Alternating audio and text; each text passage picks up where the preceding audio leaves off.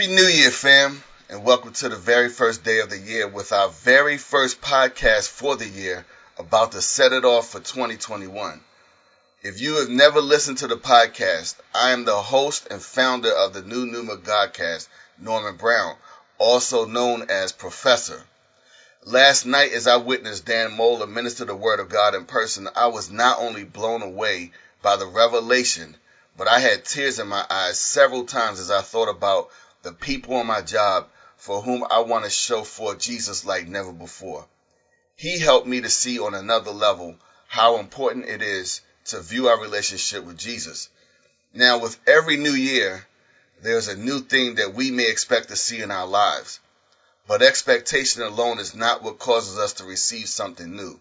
It is also because God has brought us into a new season.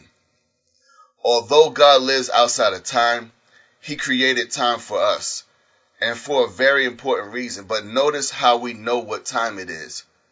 We know it by the light within our atmosphere, our surroundings.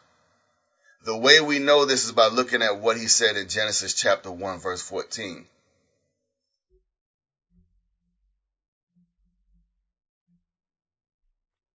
Although He created time, time was only witnessed by the creation of lights. Now here's a revelation. The light that one has in their lives at a certain moment determines what the time is in their lives. Notice how when the day progresses, first it starts at the darkest it can get. And after a certain amount of movement of the earth in a space of time, there is then a lightening of the sky, which then shines on the ground, and the brighter it gets, the more the shadows start to form, because the light is appearing more and more in the earth from the sun.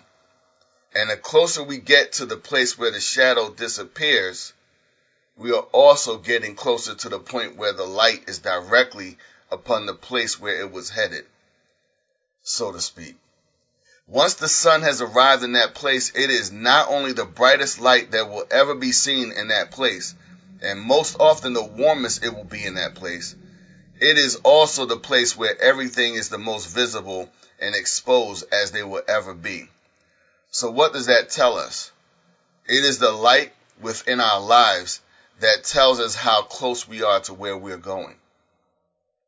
As an American, a world citizen, or most of all, a kingdom citizen, we need to be looking for how we may go forward through 2021, helping to reverse the many disgraceful, unintelligent depravity that we have seen in many nations around the world. The fear people experienced, and some are still experiencing, whether from the coronavirus, wars, earthquakes, fires, tornadoes, hurricanes, and many other things, need to be addressed in a greater way by those of us who say we are kingdom citizens. This year, we will be taking things to the next level on the podcast. We have some very serious issues to address as it relates to false prophets, the mark of the beast, false doctrine, why abortion is such an important issue to discuss, God's reasons for His intended relationship compositions, and so much more.